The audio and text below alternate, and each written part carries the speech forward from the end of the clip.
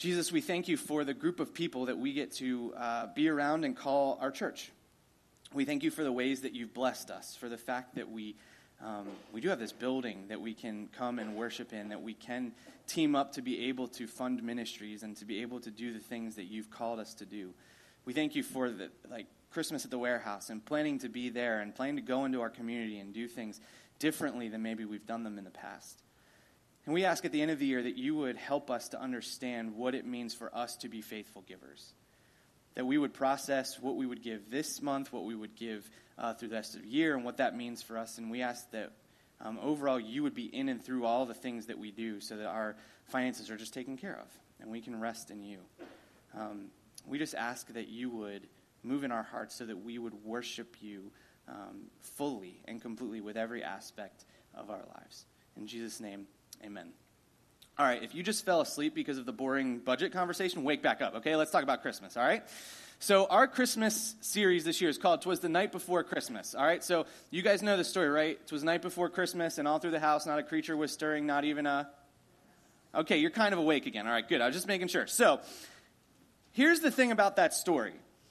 That is not far off from what life was like as we step from the Old Testament into the New Testament and start the Christmas story.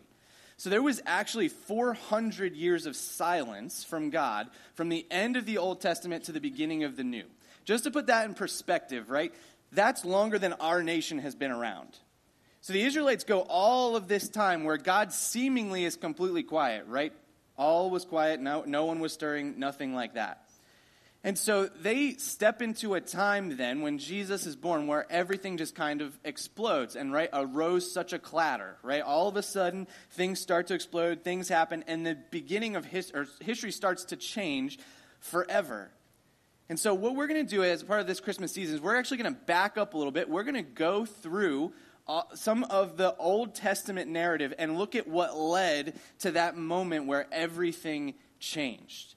And we're going to look through different prophecies and different parts of the story beforehand as we get excited and ready to celebrate what happens with Jesus being born at the beginning of the New Testament. And so our conversation today is called The Curse of Desire. And we're going to start in Genesis chapter 2 in verses 15 to 16. As always, you are welcome to follow along in your own Bible, or you can scan the QR code on the back of the Next Steps card, and you can go to the follow along page. You'll get all the notes, all the verses. You can submit a question or prayer request right there. So in Genesis 2, verses 15 to 16, this is how it starts.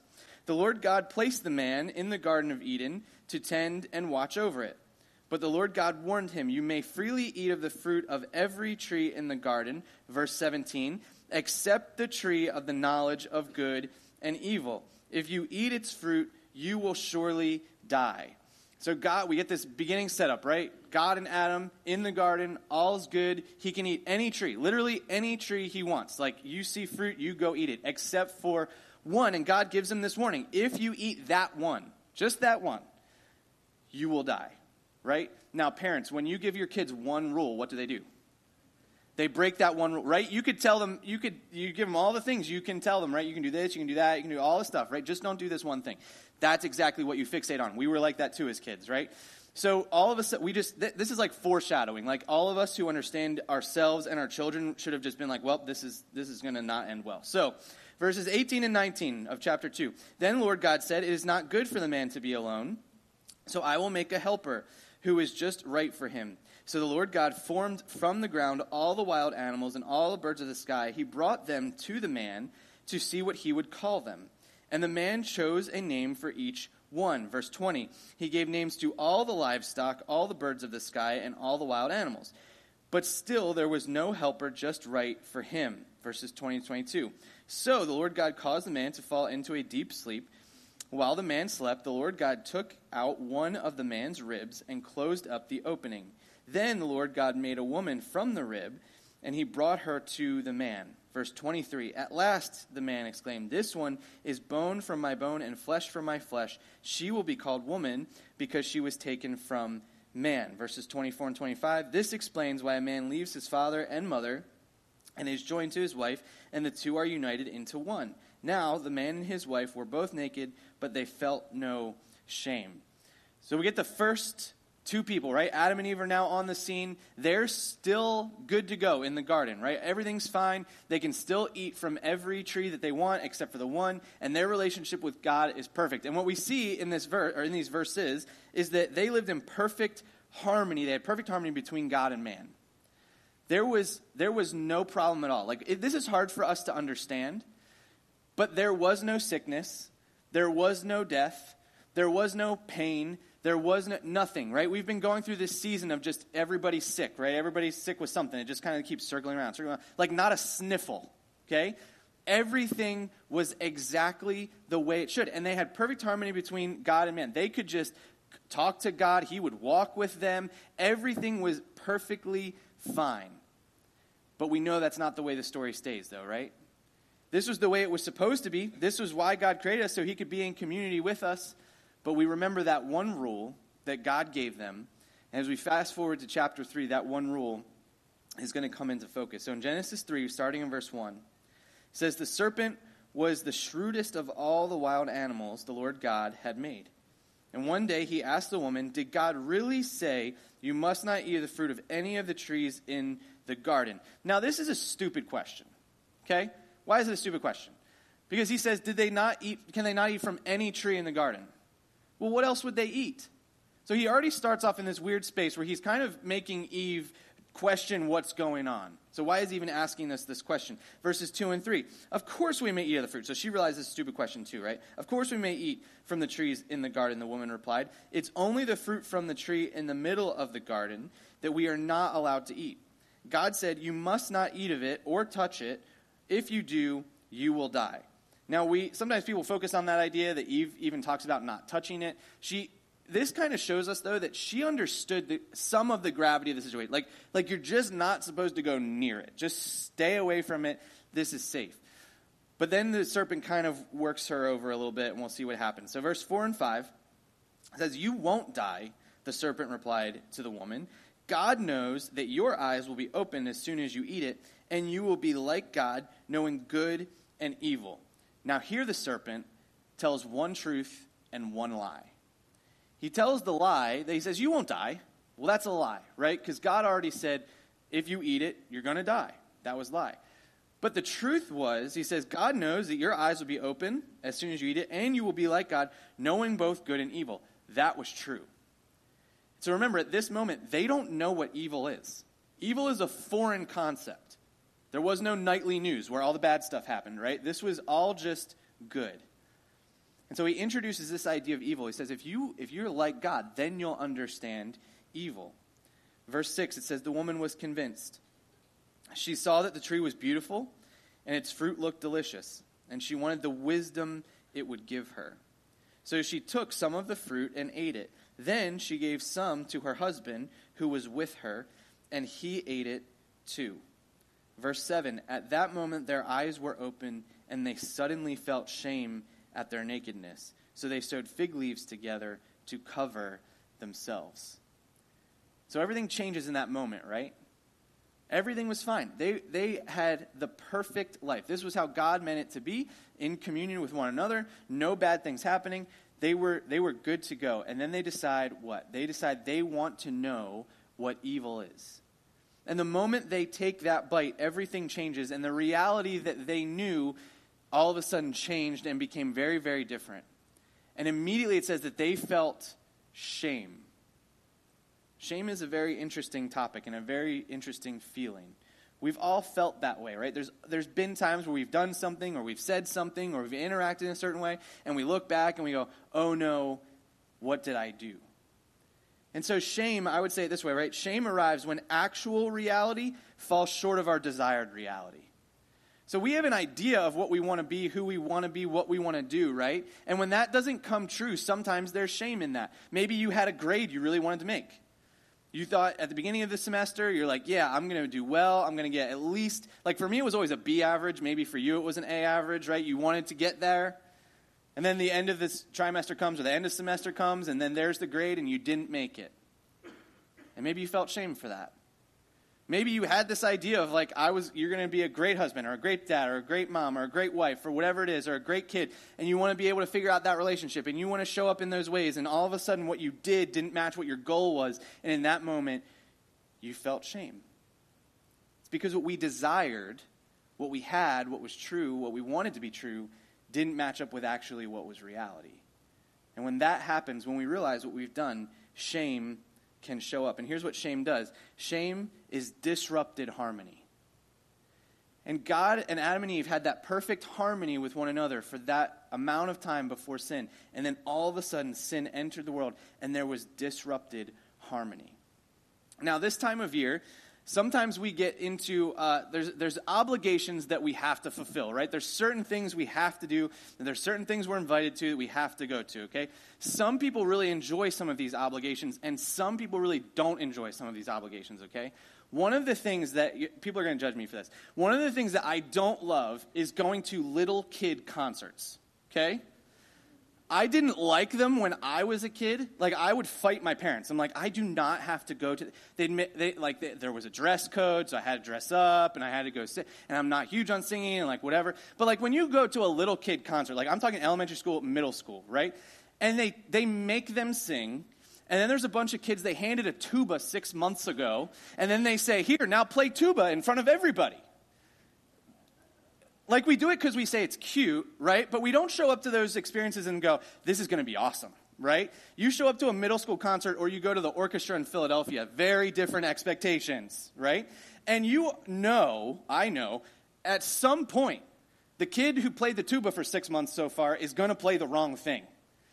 And the person playing the violin is going to play the wrong thing. Or if you were like me, you're going to start to sing at the wrong time, which I did, and I was very embarrassed, right? Everybody else is ready to sing, and I start singing it too loud. Nope, not the right time to sing, Corey. And so, like, those kinds of things happen.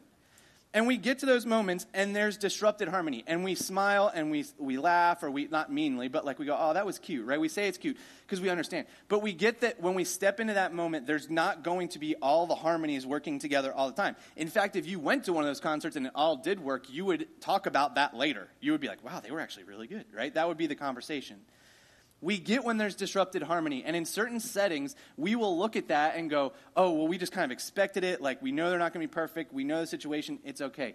But really, when disrupted harmony shows up in an area where there's supposed to be harmony, now that's a problem.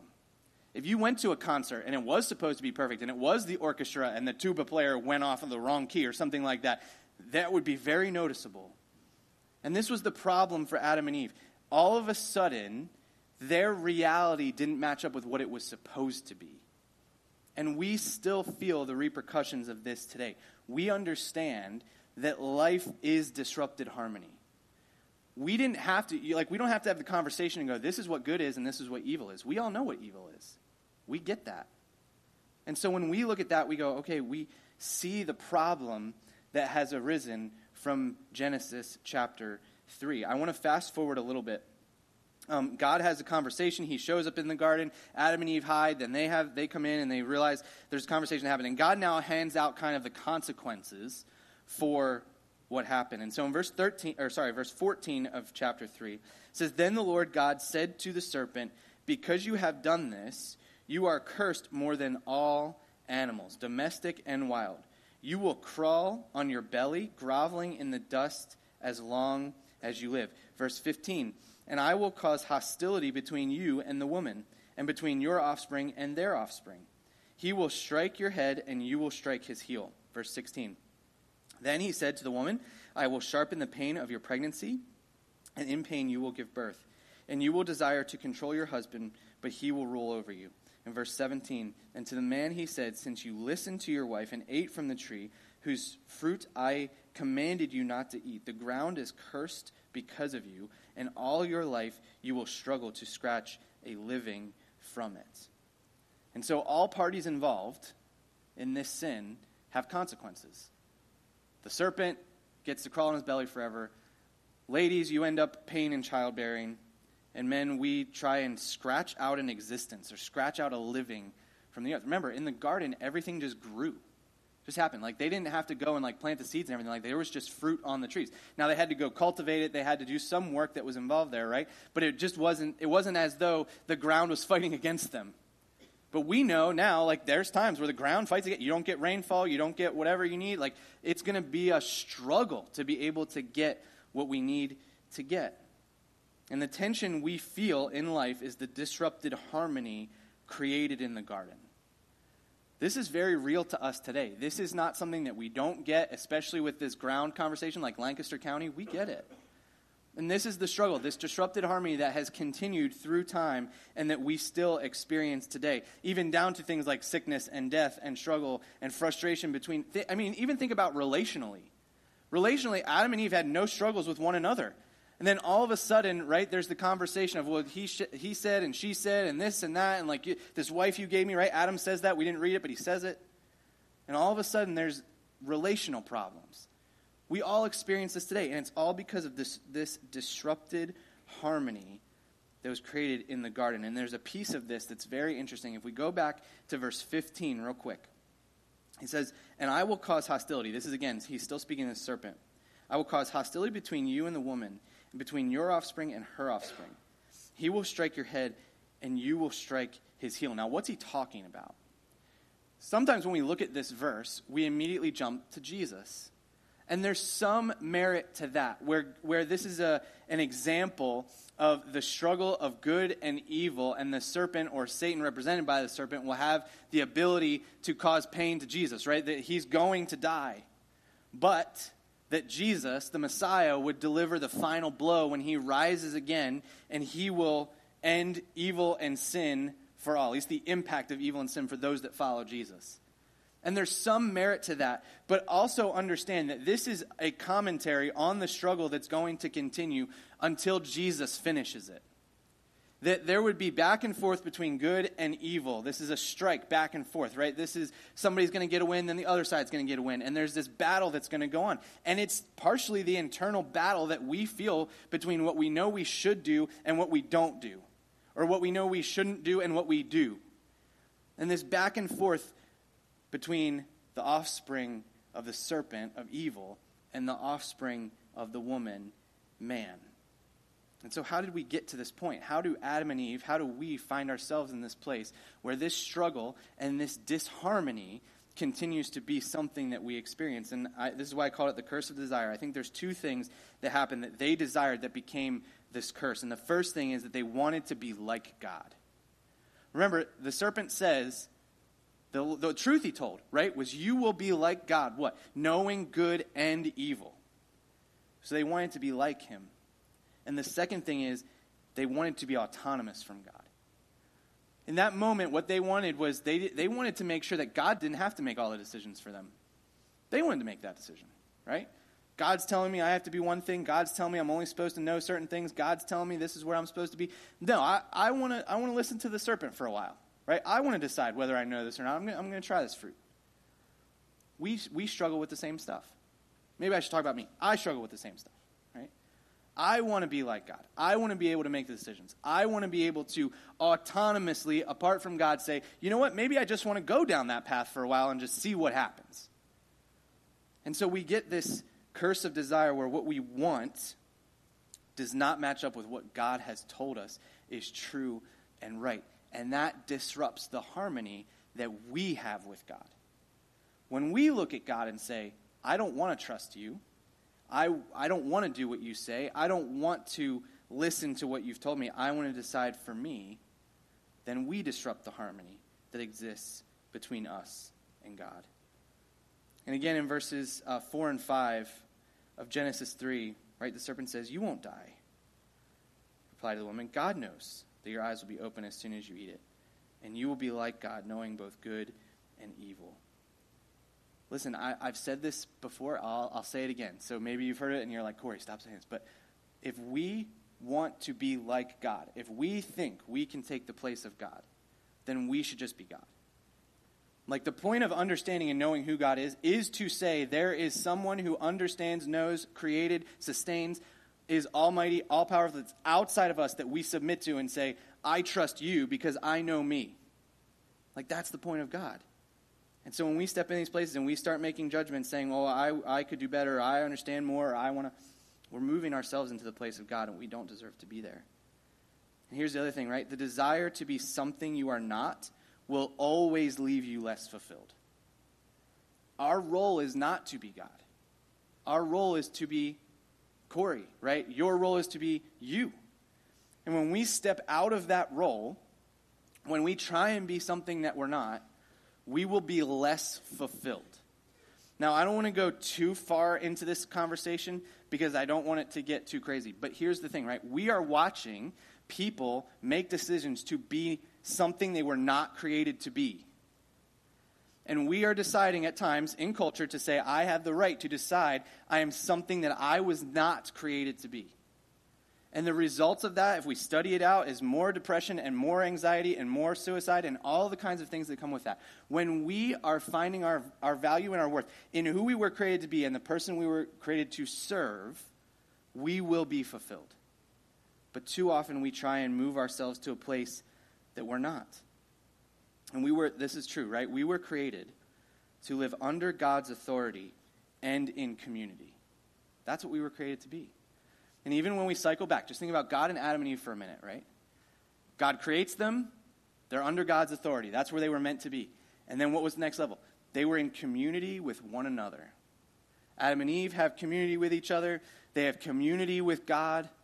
And then God says, right, be fruitful and multiply. Like, create more community. So there would be more people. We're supposed to live under God's authority and in community. That's the very basic framework of who we're called to be and what God has asked us to do. And when we step outside of that, we step into unhealthy places and we are less fulfilled than we would be if we live in that framework that God gave us.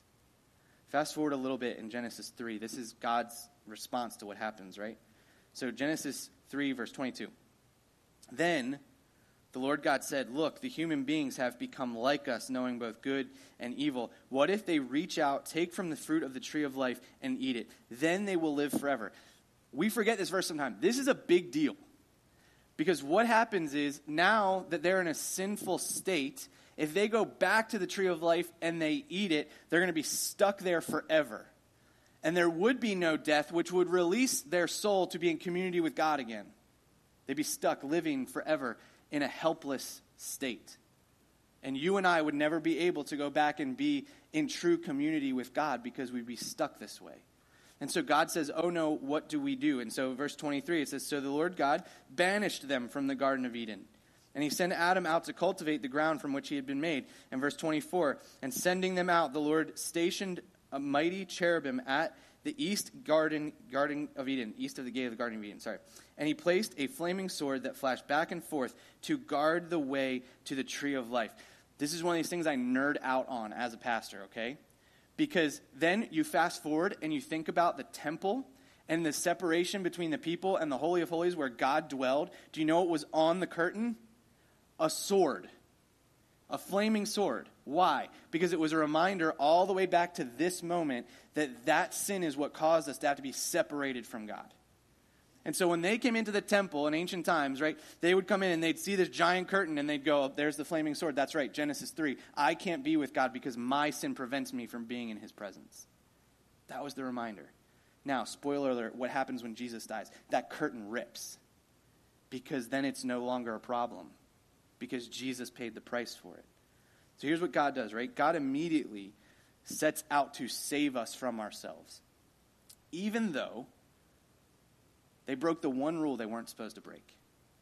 And that one rule was literally a slap in the face to God because he knew their decision was, I'm not going to listen to you, I'm going to be disobedient, and I want to be like you. One of the immediate steps he takes is to save them from themselves in this moment. And he does this, why? He temporarily separated them to be eternally restored to him. So for this amount of time, he says, I need you to get out. I need you to not be here so that you don't get stuck this way. And my plan that he's already setting into motion where Jesus would show up and he would be the answer to our sin so that could actually happen and that we could be eternally restored later on. As much as we look at this, and I'm sure at the moment, right, Adam and Eve looked at this and went, oh, like just more shame, more frustration. They get to step out of this perfectness and out of the perfect relationship with God that they had. And they have to do this work, and they have to have the consequences of what they did, and all this frustration, and there's probably bickering on the way out, right? If you're married, you know that would happen. Like, you're on the way out, like, why'd you do that, right? You know, like, you're getting at each other. And yet God's answer was, just go for now, because eventually you'll see that I'm going to work this all out. I want to go back for just a second to Genesis 2:23. When God creates Eve, Adam gets so excited. This is very cool. He says, "At last," the man exclaimed, "this one is bone from my bone and flesh from my flesh. She will be called woman because she was taken from man." He's so excited because this was different, right? She's beautiful and she's just like him. Like, the dog was cool. This is way cooler, right? Like, I get to have someone who's just like me, my companion that will understand me and is like me, and we can have conversations together, and we can do life together, and all this exciting stuff. Why? Because she was in the flesh. She wasn't just an animal. She was someone that looked like him, and she was an image bearer of God.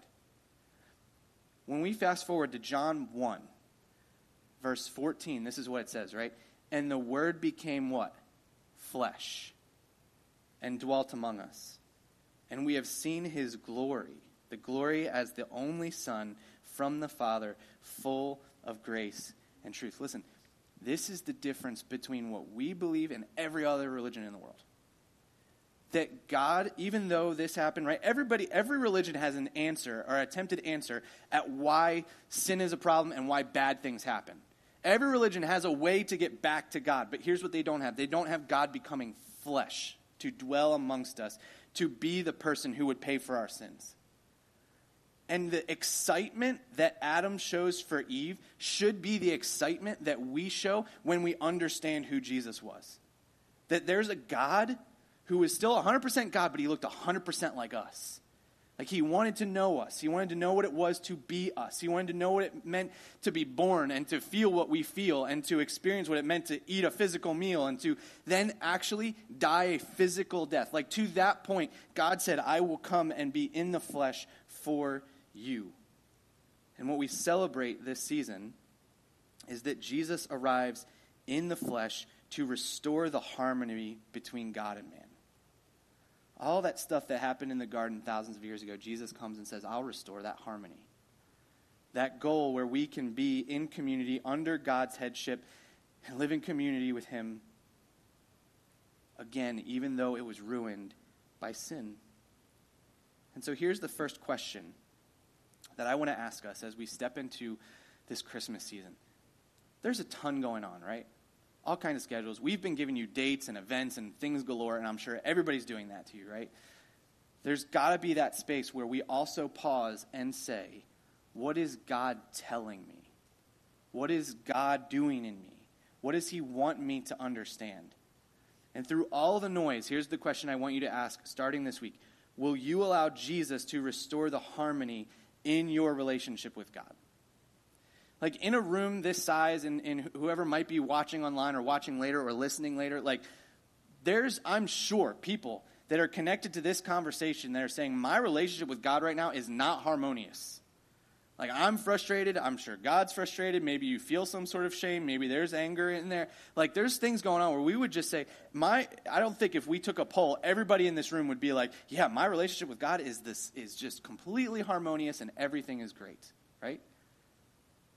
So how do we get back to that place? How will you allow Jesus to restore the harmony of your relationship with God? Here's 3 questions I want you to ask as we process this, okay? Number 1, are you living in shame? Do you feel, when I talked about shame, right, the fact where the actual reality doesn't match up with our desired reality, maybe that hit really hard. And here's what I want to say. If you are living in shame, I get that. That might be very real and very true. But Jesus died to take that away. Like, when Jesus showed up to restore that harmony, it was to take away the shame that Adam and Eve brought into the world and that we even bring into the world on our own. I get it. When we do something and it's not right and we react negatively or whatever, we're going to feel that shame in the moment. But when we know Jesus, we can let that go. There might be steps we need to take, apologize, recognize, take the consequences, right? Whatever that may be. But Jesus died for that sin too. And when we hold on to shame, we kind of say to Jesus, you're not allowed to have mine. Like when you keep that and you say, I'm just going to feel this and no one can stop me, we're stopping Jesus from taking that shame that he died for. And so we can hand that over and just go, I'm not going to feel the same. I'm going to take care of it. I'm going to do what I need to do. I'm going to apologize. I'm going to whatever it needs to be. But I'm going to set that aside. If we hold on to shame, it disrupts the harmony in our relationship with Jesus. Here's the second question. Are you living under God's authority? If you're not living under God's authority, there can't be harmony with him. There can't be. Because he's called us to follow him. And so when we say no, or we say I'm going to make my own decisions, or we say I'm not going to be there, I'd be where you want me to be, that's a problem. So you have to think about, I have to think about, are the decisions I'm making, is the way that I'm living actually honoring to God? Like, is that the goal of what I do? Because if not, I'm going to hurt the harmony between in my relationship with God. And here's the third question. Do you pursue community with him? And in community with him, I mean community with one another as well. Like we were created to live in community with one another and community with God. And if we don't pursue that, it's going to disrupt harmony, right? When you don't pursue community with your best friend or with your spouse or with the people that you care about, or if you're the kid in the classroom who just sits in the corner and never talks to anybody, your relationships are not in harmony, right? We have to actually invest in that desire to pursue community with him. And so if we don't do that, it's going to disrupt our harmony. But the goal that Jesus died for is to restore the harmony. Now, we're also looking forward to perfect harmony, right? We're going to get there. But these things can be done here. And we can live in harmony with Jesus. And our relationship with God can be restored because he came at Christmas to pay for our shame. And so I want us to understand what that means. I want us to feel at harmony with God as we go through the Christmas season. This is a fun season to be a part of. And when we're even more in harmony with God in our relationship, when we're seeking to honor him and love him and follow him and be in community with him, that makes this Christmas season even better. Let's pray. God, we're so excited to celebrate this time of year. And I know that there are certain aspects of it that can get difficult, that can be frustrating, that can be cumbersome. But overall, when we look around and we get to experience all the fun stuff we do, and we get to see the beautiful lights and have the parties and the time off and all of that kind of stuff, we're thankful that we get to celebrate this season.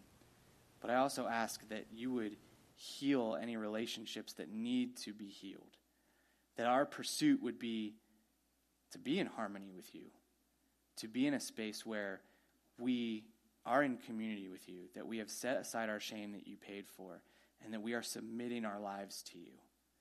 We thank you that even though things in the garden did not go the way that they were supposed to go, that you kicked Adam and Eve out so that you could send Jesus for us. And we get to celebrate this time of year because of Jesus' arrival and his eventual payment for our sins. And we thank you that you didn't just leave us outside the garden. You didn't just forget about us. You didn't just start over. But you offered to us this gift of salvation. I pray if there's anybody that hasn't made that decision, that they would just have a conversation with somebody. So what does that mean to know Jesus, to follow him? That we could lead them in that space. But I ask that you would put on each of our hearts what we are called to do to restore the harmony in our relationship with you. In Jesus' name.